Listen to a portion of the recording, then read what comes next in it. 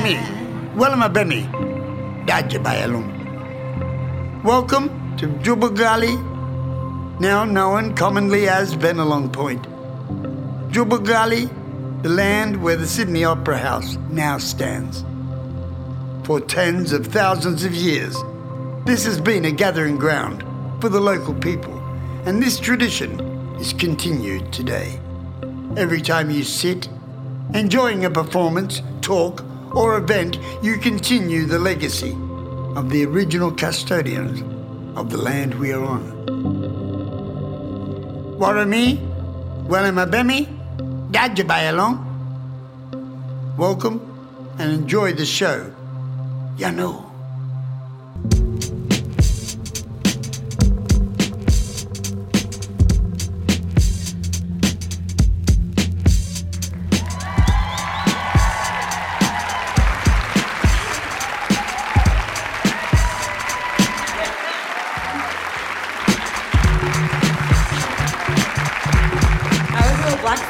Because we were backstage and we still managed to run late. I'm going to go on, guys. Hey. Hello and welcome to this special of Pretty for an Aboriginal, live at All About Women. It's our first live podcast of Pretty for an Aboriginal that we've ever done, so this is incredibly exciting. My name's Nakia Louie. I'm Miranda Tapsell. And we're here as always to have conversations that this country has difficult talking about. Sex, weight, relationships, dating, and most difficult of all, especially in good old post-colonial Australia, race. And joining us is our special friend, our sister girl, Shari Sevens. I went for a visual gag in a podcast. It's not going to pay off. Yeah. We practiced that. Yeah. So this is Shari's second outing on the show. That's how much we love her. And last time we gave her a pretty fantastic billing, and we'll do it again. Shari Sevens is an acclaimed stage and screen actor, a proud Bardi Jubba Jubba woman, and a Darwin local when she's not in Sydney. And she's also a budding director, which we found out a bit the last time Shari was on the podcast. Welcome to Pretty for an Aboriginal, Shari. Thank you very much. So, Meb, can you do us the honours and Pop the piper. Pop the piper? Pop the pipe. Yes. They're decolonising this space by drinking champagne. I feel like Oprah. Okay, so before we start, so Miranda, you're a Larrakia and a Tiwi woman. Yes. And when you do public events like this, we just said our welcome to country. We do these because words have meaning and they're important. And in a country like Australia, where recently it was just released that, 10 of the 12 Closing the Gap goals. Oh, woo! That good. That was the champagne popping Yeah. to the listeners who aren't here tonight. Well, when we're in a country where, we're still, Aboriginal people still aren't acknowledged as the traditional custodians of this land officially within this country, where there is no treaty, it's really important to have things like acknowledgement. And so thank you all for being here and having this conversation with us, the Aboriginal women, drinking champagne on a stage, because I truly believe it's these conversations that can, give us hope for the future. Absolutely.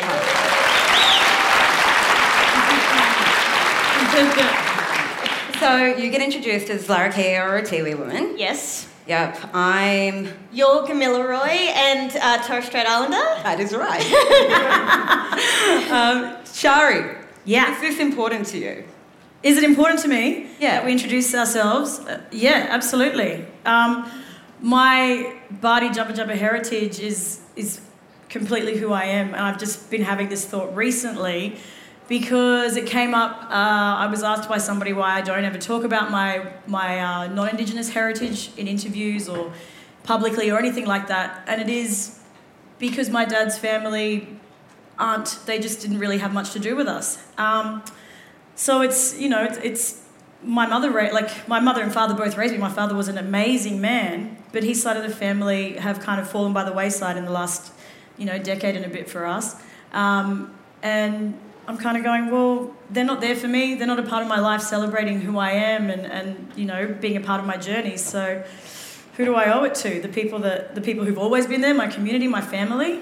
So it is important. And I think it's, you know, blackfellas, I don't know for you, but I think we all subscribe to this. You've got to know where you've come from to know where you're going. Yeah. And constantly do what you can to maintain ties to your heritage and your history.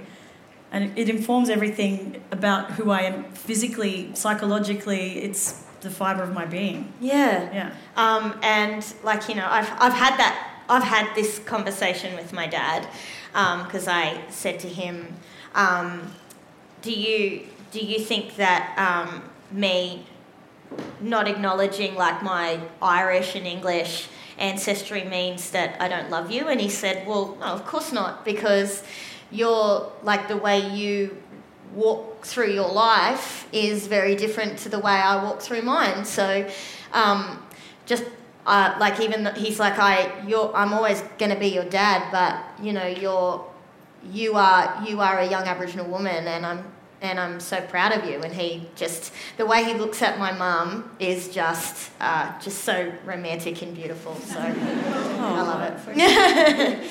I wonder too, though, it's like a double-edged sword when the people grow, because visibility is so important. Mm-hmm. You know, it's really important. If you can see it, you can be it. And it's also about changing a narrative, especially in a country like Australia, where colonisation was all about silencing. And so much of our political activism and ideology today is all about showcasing voices that have usually been swept aside in order for advancement. I wonder, though, if you asked a white person to introduce themselves as, hi, I'm Larry and I'm white. Why doesn't I think of? What they would say about that, there's a real fragility there because, you know, there's strength in visibility, but I think sometimes there's also strength in invisibility, in making something seem like the norm when it's really not the norm, because we ignore the power dynamic, which is what we're going to be talking about a lot today. Myth-making stories and the power of visibility and white fragility. Yeah. That's what we're talking about, hey? Yeah. I guess essentially we're also talking about how that goes through story. Of course, with Nakia being a playwright and with the Black Panther coming out and what that means to a lot of people. You know, we're talking about just how shifting the lens, essentially, is not necessarily a bad thing, but for a long time, I feel like, I can't help but feel, and I'm sure this is the experience for both of you, that when the lens is shifted, people go, what does it mean? What does it mean to see a story through different eyes? And I guess we're here to kind of break that down and talk about how exciting that is. Definitely. Now, just a quick PSA before we start. We will be taking questions up on the floor once we kind of finish our conversation and finish the bottle of champagne, so that'll be our timer and all that. So once we're done talking, if you have a question, there's 2 mics to your left and your right, just by the exit signs. So you can head up there. And if you're going to go up to the mics and ask us a question, thank you so much. What I'd love is for you to introduce yourself and also talk about your historical roots and your tribal affiliations. So we've all introduced ourselves, so if you get up and ask a question, I'd love for you to tell us who you are and what is your cultural background. You've got at least 45 minutes to work it out, or again, by the time we finish off this bottle of champagne, so you'll probably be pretty understanding. Very open to the lubricated, if you will. And it's like a bit of a game show, right? If you don't know, you can maybe dial a friend. The reception's really bad in here, so you might want to go on Facebook and like message your mum or something, I don't know, your dad or just someone who knows something about you, and ask them. Now, the last time we had Shari on, Yes. you were in the middle of a project, or you just finished a project that you couldn't tell us about. Yeah. And that was coming off a director's attachment with Taika Waititi on Thor Ragnarok. Yeah. It's really Just take it. I basically directed Thor.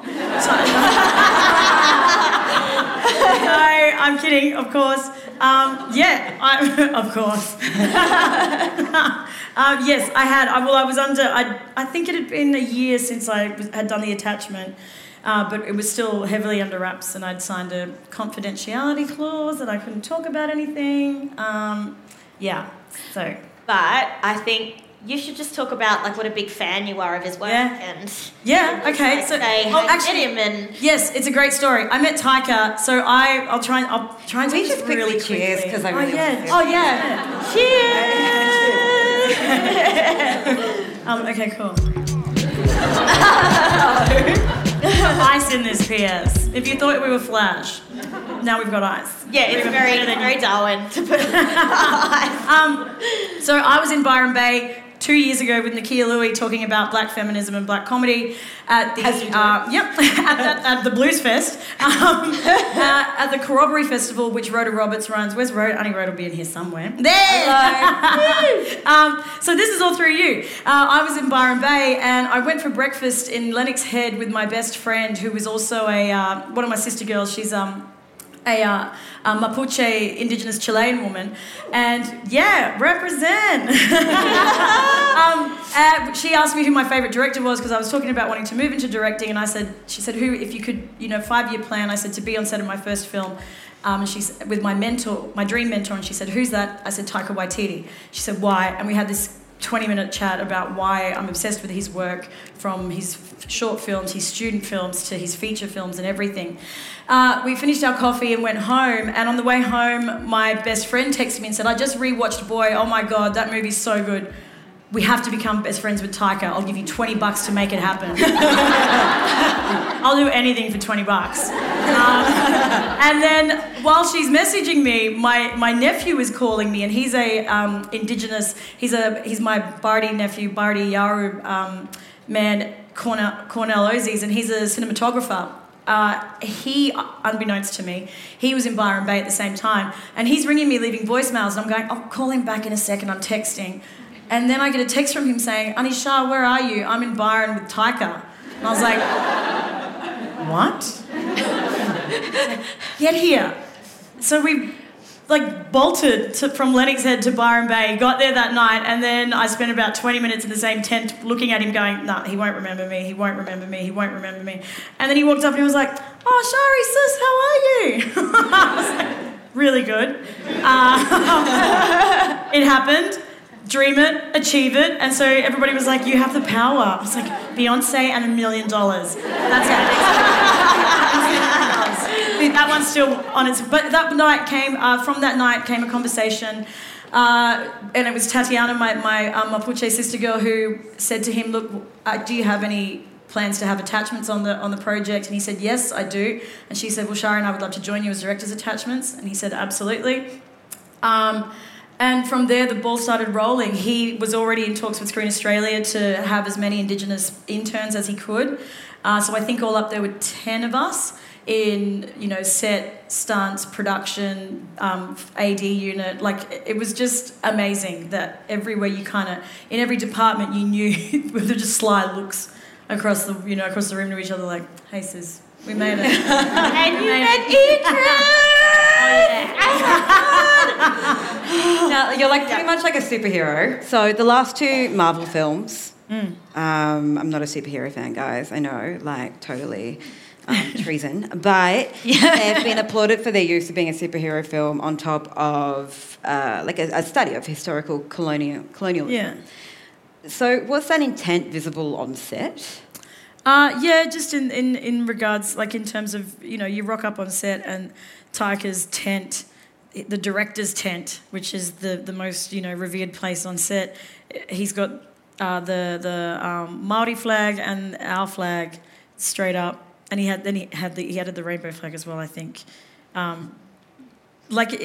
He was very, forward in pronouncing his indigeneity, and they had a welcome to country before, a massive welcome to country. They had, I think, there was 20 people that danced for them, and so again, his whole point was to acknowledge whose land he was on and give opportunities to Indigenous, creatives who wouldn't have those opportunities. Well, actually, who that was the other thing that came up a lot when the internships were announced. There was a lot of negative feedback because people were going, well, these are just Aboriginal people getting handouts again. They're just getting given these opportunities. And we were like, no, hold on. We've all worked hard to get where we are. I didn't just walk in off the street and say, oh, I like directing, I like acting, give me a go. You kind of did, babe. Oh, yeah.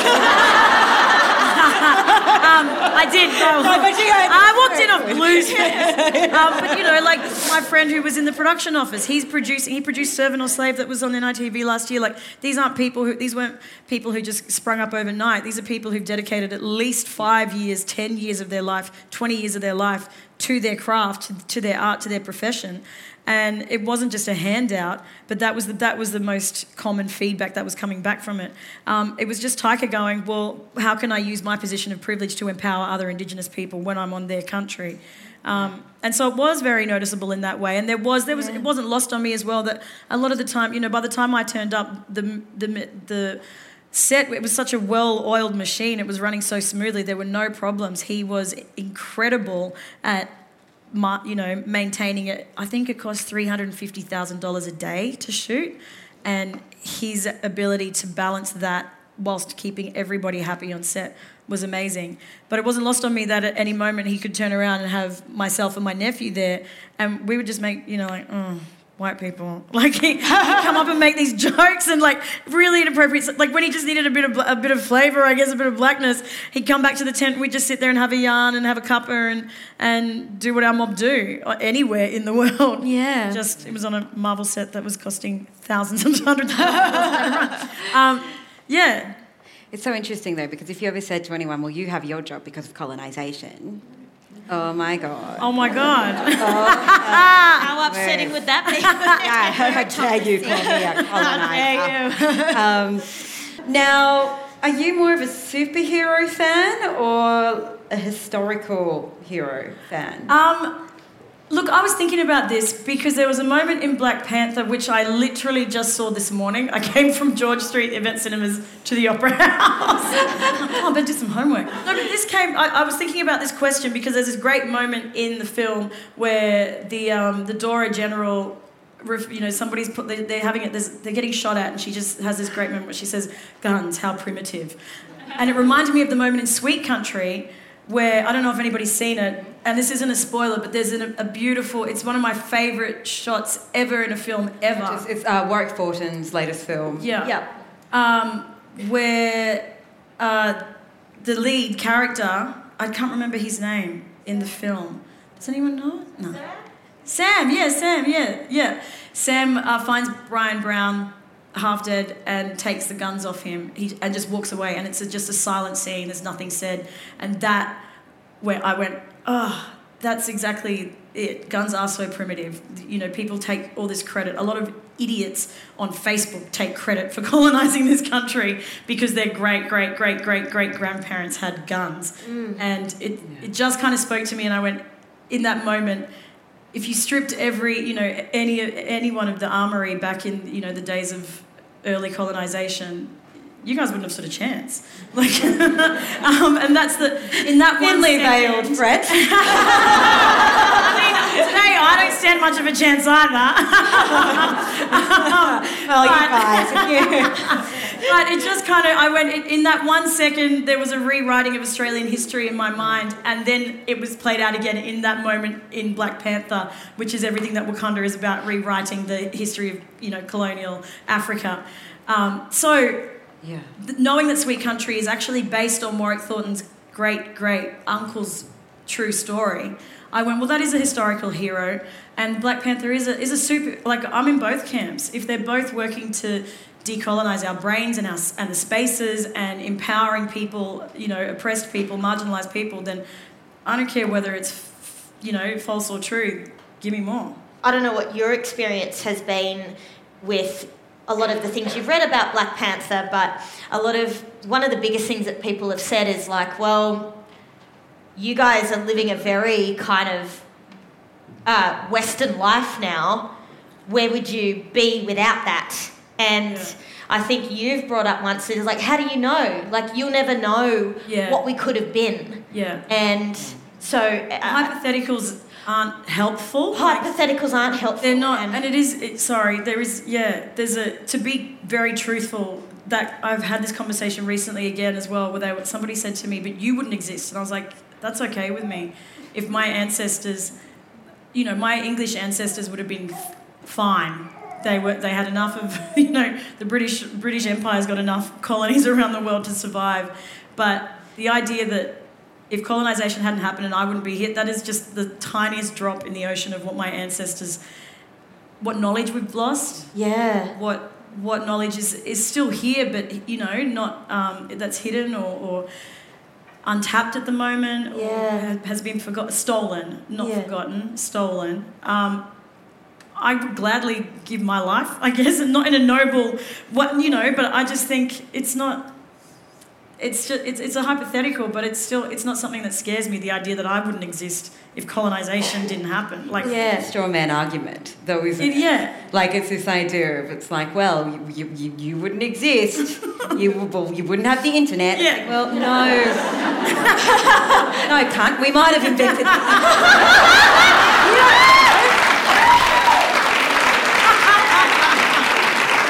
God, I feel travelled parallel universes. It's so weird. For iPhones, white men in Western Sydney taking credit for the iPhones. You're like, you have nothing to do with that. Go home, Larry.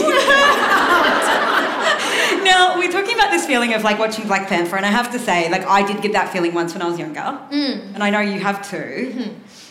What was your first superhero love, so to speak, or your first? Oh, my first superhero love. Okay. No, I can't tell. I'm so embarrassed. Tell us. It was Antonio Banderas. That's Puss in Boots.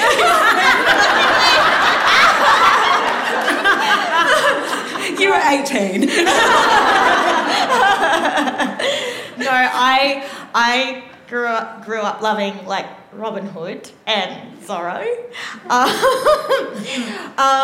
and what I kind of loved about them was that they were the underdog. They were clever, and they realised the inequality in their world, and they were saying, well, we need to start giving back to the people that really need it, Yeah. Well, it's interesting, though, the Spanish occupation. What I loved about Black Panther, and I think at this point where we are talking about, I guess, with the new wave of feminism, maybe, is that we're starting to talk about things like decolonisation and colonisation. And what I loved about Black Panther was that they actually used the word coloniser. Yes. And they were like, don't scare me, coloniser. And when they said that in the cinema, everybody just went, ooh. It was really interesting, though, because we do have lots of stories within our narrative. Within our pop culture, we have myths. Right, and they are retold and retold again. Yeah. But they're told through this white gaze. So what I'm getting at is, I guess, that we talk about colonisation, but it's only now we're actually saying the words colonisation. Spanish occupation, or you look at something like Pocahontas. Well, yeah, which is an incredibly interesting, problematic love. Well, yeah, I didn't realise how problematic the Disney film was until I started reading more about it. The first time I kind of learnt about her real story was this doco that was on TV, and I think I was a teenager at the time, and I was going, oh my gosh, I loved the Disney film when I was 11, still love it, but I found out that she didn't go to England by her own choice. She was stolen. And she was brought over there, and she didn't fall in love with John Smith. Here I was watching it as an 11-year-old going, oh my goodness, there's love peace and harmony. Bounds. Yeah, totally. Especially having a non-Indigenous dad, I thought, it is possible for us to work together, and but sadly that's not really the case. And also, I heard that she was actually really young. She wasn't the age of the Disney character. And so when I found out her tragic story in this documentary, I just burst into tears, and I was like, I was lied to. Well, it was really weird because I remember when I found that out too, and it was like, here is this one person within this world of Disney, which, you know, as problematic as it is, you love that growing up. It was like the one person that was like, yeah, she's like Aboriginal like me. Yeah, well, after like, you know, Sleeping Beauty and Belle and Ariel, it was finally this First Nations princess came along, and I went, oh, I understand this. Like Colours of the Wind, yes, girl, I know all of that. But you know, like, but then all of a sudden, when I find out that actually her story is actually really violent and horrific, I just went, oh, that's not how that story should be handled. I don't know. No, that makes total sense because it's this idea of white visibility. Yeah. Right? And again, we make white seem like this invisible thing, but it's really only invisible to you if you are white and have that privilege. I think if you're like I know from me, like someone's whiteness is very, very visible in my life, or the white supremacy and white values, because it's something I have to live every day, and I have to articulate my identity in response to that. Yeah. You know, I wouldn't be an Aboriginal woman if it wasn't for colonisation, because I wouldn't be calling myself Aboriginal to anyone but those people. That's what I think, just going back to, I guess, too, like looking at story and white visibility, is that the Pocahontas story was made and created not to give room to a character like Pocahontas for little girls like us to relate to. Well, probably, so we could go buy dolls or whatever. Yeah. But I think it was also to make white America feel good, to make post-colonial countries feel great. And I know I internalised that because Pocahontas was the good Indian. Yeah. You know? Yeah.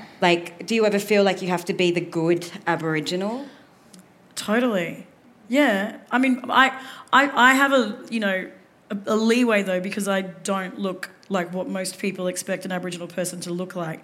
So I can go in and kind of rock the boat a bit because I look white and I'm, palatable to a white audience, and I can say things that perhaps that I won't get judged as harshly for if a black or brown person, an Aboriginal person said the same thing. They won't be, they might not get let back into that audition room or that workshop or that, So it's, in a way, in the last few years, I've learnt to rebel against being the good Aboriginal person. It's so hard. And using my white passing privilege to do what I can to dismantle the status quo. Do you think Pocahontas, if she could go back in time, when she's like, no, father, don't.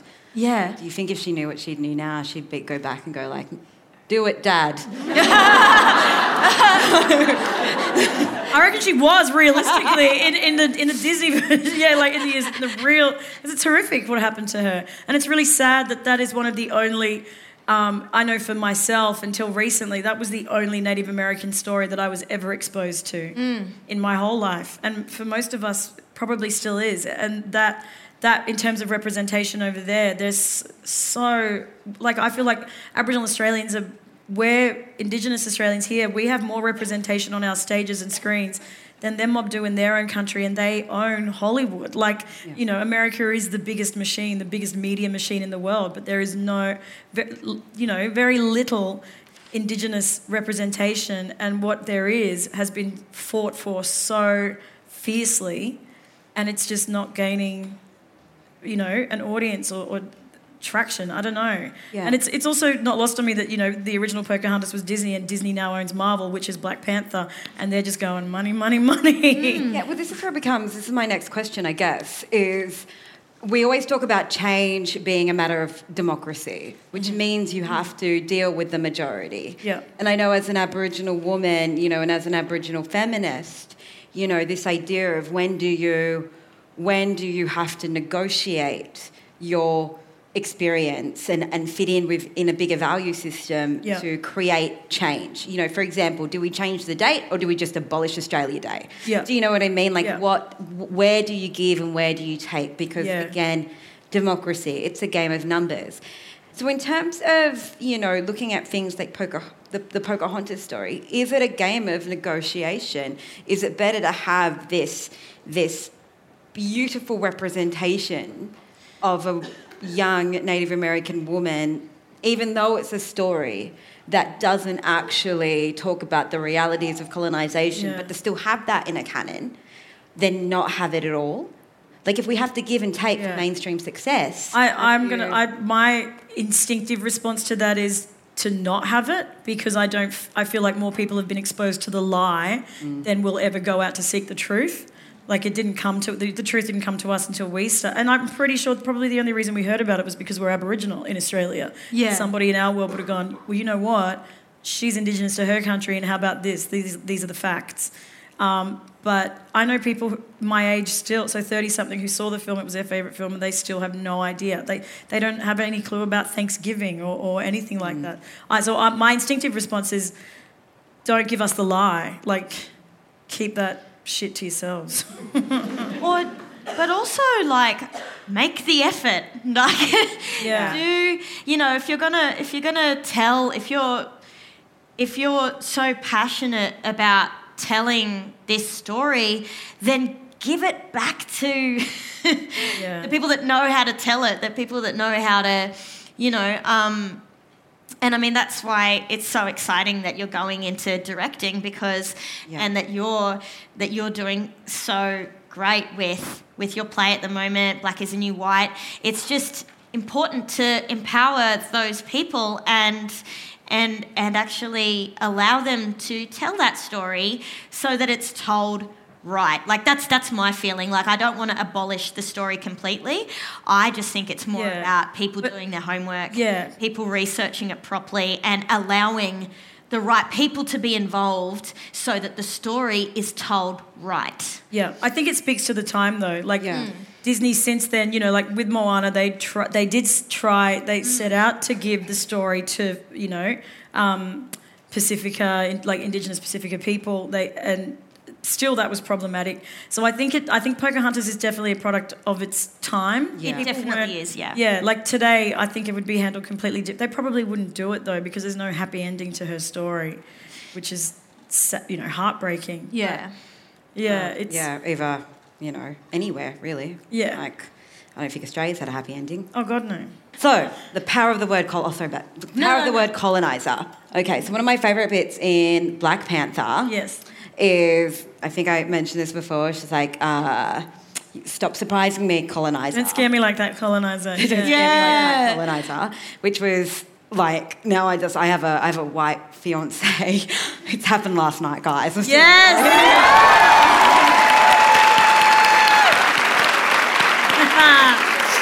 I told the story how we proposed, because it goes into this, right? So we're there. Just out here, actually, at the front of the Opera House, not backstage. And he said something like, "The city is ours." And I went, "Well, it was mine before you stole it."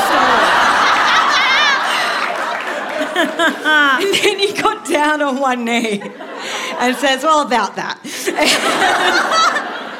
He says, "My privilege is now your privilege." I still don't understand how that conversation led into the proposal. I wish I would have said, yes, coloniser. I would just say backstage, "Let me decolonise you." Like,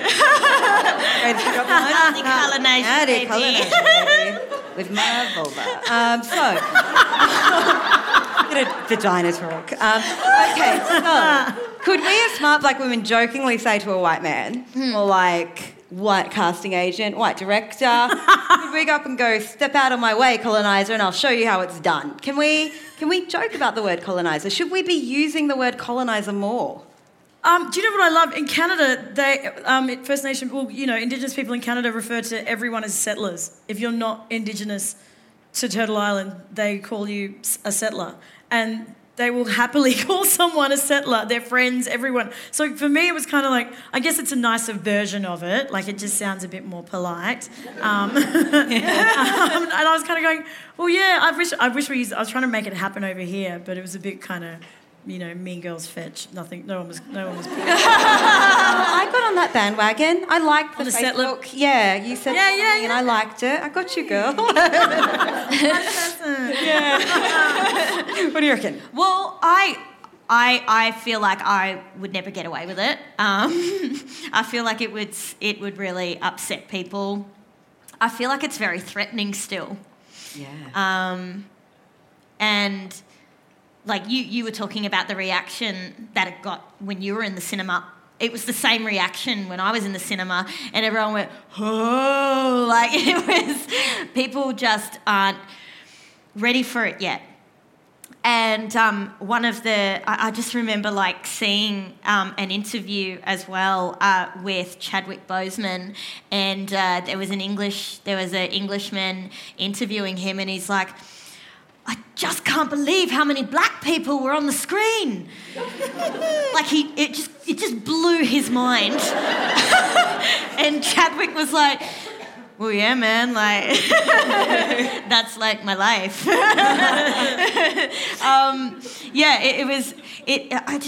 And because the way that he said it, even though he didn't say it, his amazement was almost covered his being terrified. Yeah. There was something scary to this guy. Well, that was my impression of it, and I was like, but this is just one film that's beginning to open up the space. Yeah, totally. And the idea of just for that character to call out the guy for who he is, essentially. Yeah. It was just honest. I think as well, like, it's about the, balance of power. Like, in that scenario, in that context, she's a Wakandan princess in her empire, and he has no power to retaliate at all. Yeah. And in fact, she's just calling it, because she's in an uncolonised space, Wakanda's retained, they were completely safe and stable and free from colonisation. I think that, like, whereas in our world, if we said that the power is not in our hands, we would, gain a reputation, lose jobs or risk, backfire from that company or that casting or whoever you're saying it to. Yeah. So I think it's different in that way because we don't maintain the power here. I mean, but I'm going to chuck it around. I'm going to give it a go. What would you do if someone called you colonised? Like, hey, colonised I'd be like, Aborigine. I'm working on it. So back off. Yeah. Okay. Working now. on decolonising it. What are you doing? And that's not my fault. But no, look, I'm absolutely colonised. We're all colonised. We're not, we're all a work in progress to decolonise our brains and our world and our spaces and our communities, and hopefully bring our allies along with us. So I wouldn't take offence to it because it's something that I'm that I'm very much definitely working on. Yeah. What about you? If they went colonised one. Well, I think it would break my heart a little bit because I think it depends on how they would say it, but because they, like what Shari said, because they do hold the power and because the structure is made to fit them, and we are constantly trying to invite ourselves into that structure and go, hey, open this up for us, and how exhausting that is. I would just go, yep, yeah, forgot about that while I was trying to be a queen, because that's the thing I focus on every day, going, yes, no,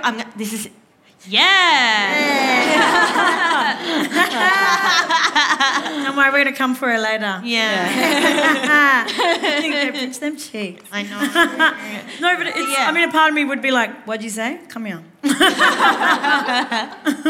So do you think that you can reclaim power and authority over historically violent terms? Because we all differ about this, like the word gin.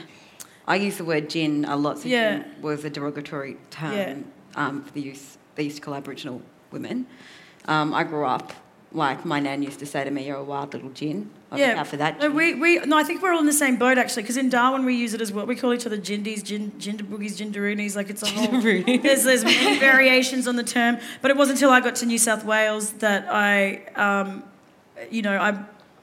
think it was Kalisha actually, your sister, who was like, "Oh no, we don't say that." Maybe Probably was her, but I still say it to her. Yeah. So yeah, but in that I only learnt last year that even in somewhere in Queensland there's a place called Gin's Leap or something, and you just kind of go, well, what's the history about that? Like, you don't even want to think about what happened there. So in that way, but I don't say it in front of white people though, because it's my, it's our word for our community. Like, I don't want to let any non-Indigenous person think that they can then, it's okay or... Well, that's what I always, like growing up, I wanted to say it. I wanted to call my cousins and my friends that, but my mum was like, if you say it, you're giving non-Indigenous people permission to say it. Because that's the first thing they're going to say. Well, you're saying it. Why can't I say it? It's like the N word for, for African Americans. And a part of me believes too, though, that it's one of those things of like people have just got to get used to being able to not be a part of a space that's not theirs. Yeah. And be okay with it. Yeah, it's a small concession for... Yeah. That's such a good point. Yeah, like I think people have just got to get comfortable with contextually, for a non-Indigenous person to say it, it completely changes to as opposed to when we say it. And it comes to Black Panther, a lot of people are uncomfortable with a story that doesn't include them. And a part of me is like, well, like, come on, I watch like the whitest things ever. Like I watch 4 Weddings and a Funeral, I watch Love Actually, and like those spaces aren't for me. I know like I'd watch those and go, well, that's for a different audience. But at the same time, I go, well, no, I can still relate to it, or I can still find something in it. Yeah. But we've had to grow up, recontextualizing whiteness in our head as as the human experience. Yeah, that kind exactly. of narrative The default. always gets thrown. Yeah, the default. Therefore, the whiteness is the norm. It's the human experience. It's like that's what we've had to train ourselves to think. So it's like, well, this is just.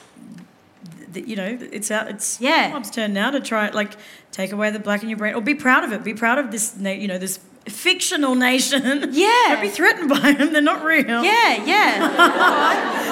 It's like one of my favourite quotes ever.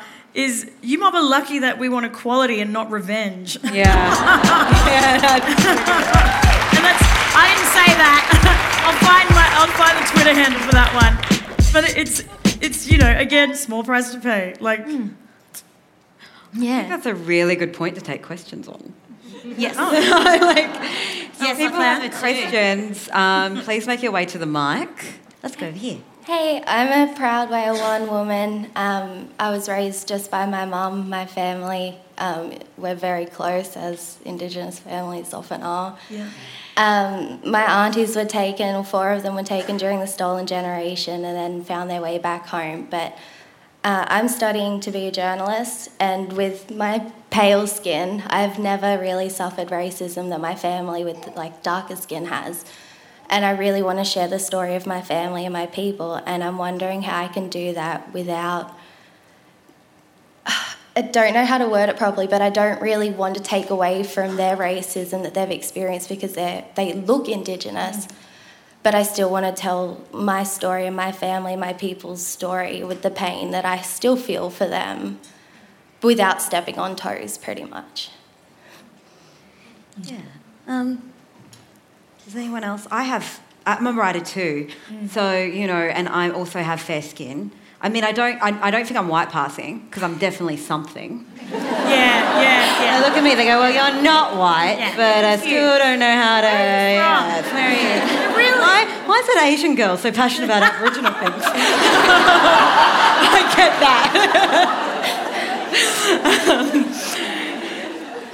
I think it comes down to colorism is a huge thing, but we have colorism because of colonisation, because of our past and our history, and we can't carry that. We have to carry it, but we're not responsible. All we can do is acknowledge it and tell the truth, and that's why I think, we've spent so much time talking today about Black Panther and Pocahontas and myth-making, because previously in our narrative, these things have been so limited, and we're at such a special time where we're actually able to sit and recognise people's experiences, especially those marginalised and oppressed voices.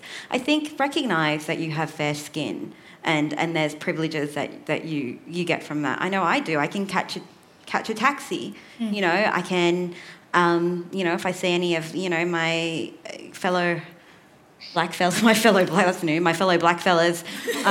getting searched by security guards. My mum always taught me to go and look at them and get your phone out because they'll think you're white, right? And then they'll stop. And that's true. It's worked. Yeah. But it's ultimately too. It's being really transparent with that conversation. I think with your family and making sure they're heard. But also, one of the biggest things that I'm still continuing to learn about not only learning from my family, but how to be a good ally is basically listening and informing your idea with what you've heard. And it's easier said than done. I'm still learning how to do that and how to be present with those people and really taking on everything and informing yourself from that. But I think that's the biggest thing. Don't be scared to ask questions, and don't be scared to take from what you've learnt. Yeah. Thank you. Thank you. No worries. Thank you. Hi guys, thanks so much for being willing to get up and talk about some very sensitive topics and let us all join you. I'm from a very cliched background of English, Irish, Scottish, so if you want to call me coloniser or perhaps more aptly invader, I'll cup it on the chin. We'll say it nicely. But it's come up quite a lot today, so I'm sorry if I'm bringing up something we've beaten to death a bit, but you've all touched on the fact that, some of you maybe look white or get asked why you identify in a certain way. And I remember when I was young, I went to a forum about Indigenous rights, and there were some members of Indigenous communities there. And in the middle of it, this quite visibly middle-class, middle-aged white woman got up and challenged one of the people on the panel about how she identified as Aboriginal but was clearly of some sort of European background. And it sort of baffled me that someone would ever be put on the spot to justify their, how they identify and their cultural background. And we've talked about how you can acknowledge the privilege you get from that, but I was also wondering if you could talk a bit about how that maybe also negatively impacts on your identity within your Indigenous communities and families as well. Yeah.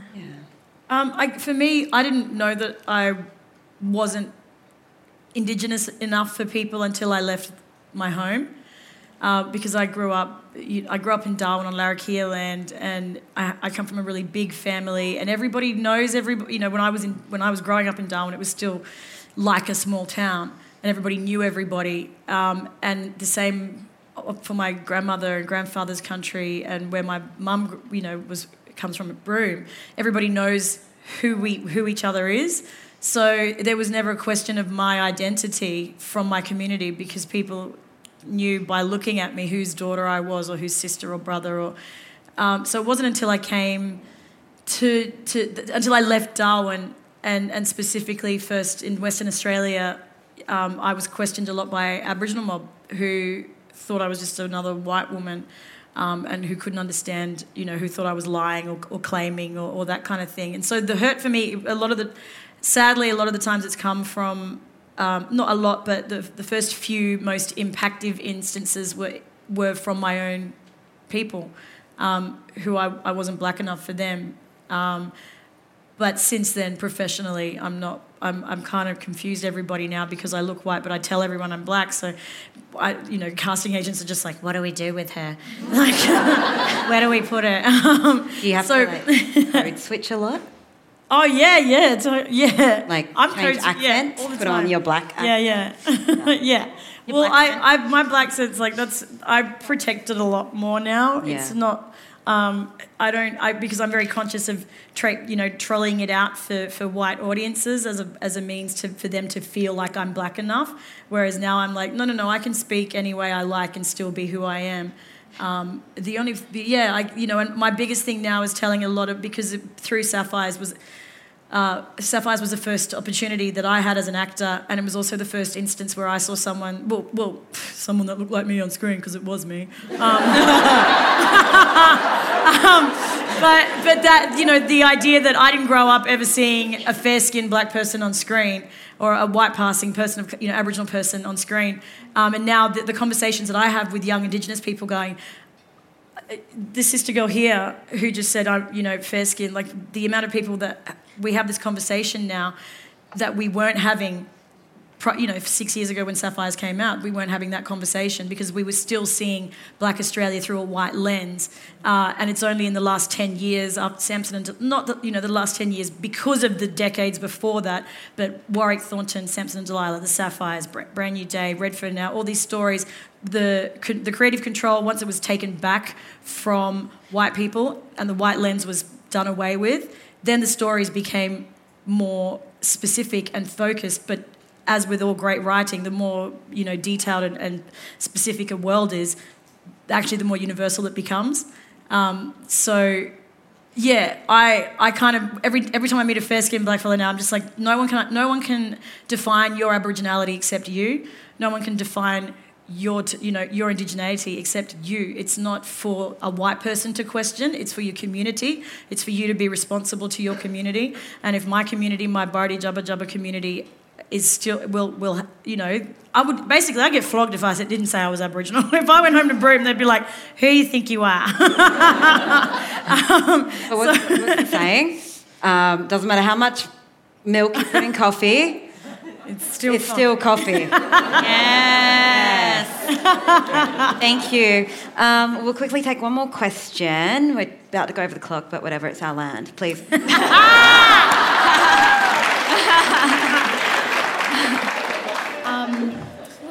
Hi, I'm Amelia. I'm also from, the UK heritage, but 10th generation Australian. I was wondering, we were talking about Black Panther, and it's obviously been a massive commercial success. In Australia, most of our Indigenous stories on TV and such are told by our public broadcasters. Not all, but most. And I was wondering what you think Black Panther, do you think that, the commercial mainstream industry, entertainment industry in Australia will now start to tell Indigenous stories? Or do you know of any plans? I saw you just shake your heads. I don't think so. I don't think Australia's at that stage. I think it will still always be ABC, independent production companies. Yep. You will not see a black family on Channel 10 anytime soon.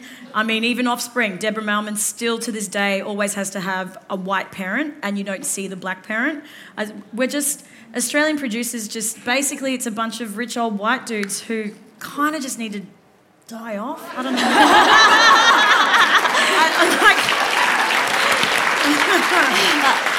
I agree. I do think though. I do think though. It's a matter of. I think it's a matter of getting those people to unfortunately trust you, or learning how to how do you circumnavigate. I'm not a ship captain. I'm a writer, so I don't know if circumnavigate. Poetic license. Whatever. Just if there's a way to get around funding that isn't through those types of media. It's hard. Sometimes I feel like I'm sick of kissing white men's butts to get money for a show. But then on the other hand of it, it's like you create a show. You guys have both been on them, the Sapphires. Yeah. Well, that's what I was going to say. It's not that the audience... create an audience. It's the networks and the production companies that don't have faith in the Australian audience and what they're ready for and what they've been you guys are here.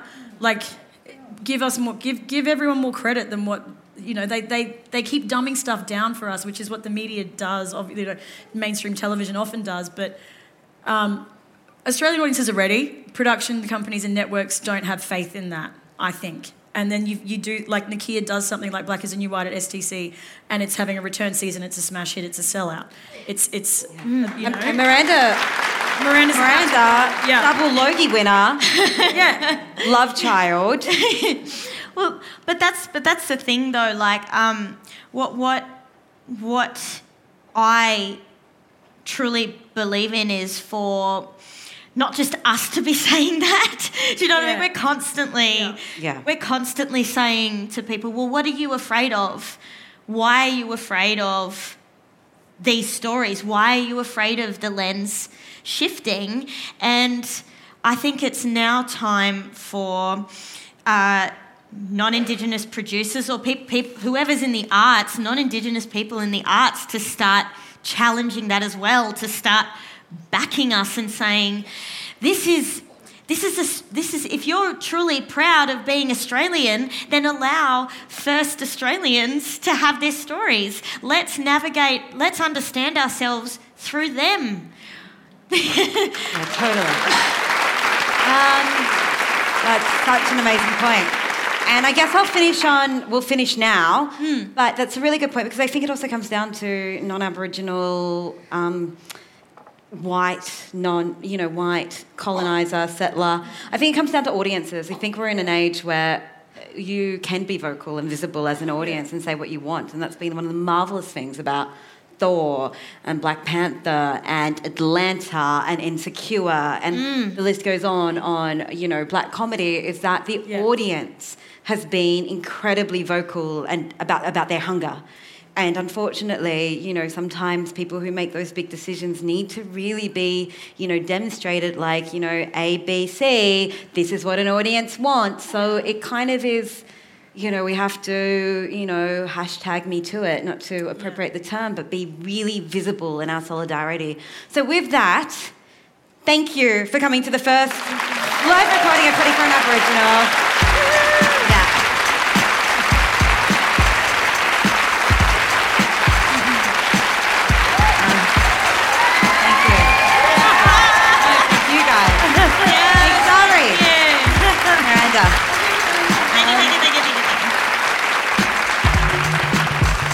You can listen to our first season on iTunes or all good podcast apps. And please go away and just have these conversations about everything that Australia has difficulty talking about: sex, gender, politics, race. And we hope that this spurs more conversations. Thank you so much for coming today. We'll let you go. Footy for an Aboriginal is hosted and developed by Nakia Louie and Miranda Tapsell, produced and edited by Nicola Harvey and Cinnamon Nippard from Audiocraft. This is a BuzzFeed Australia production.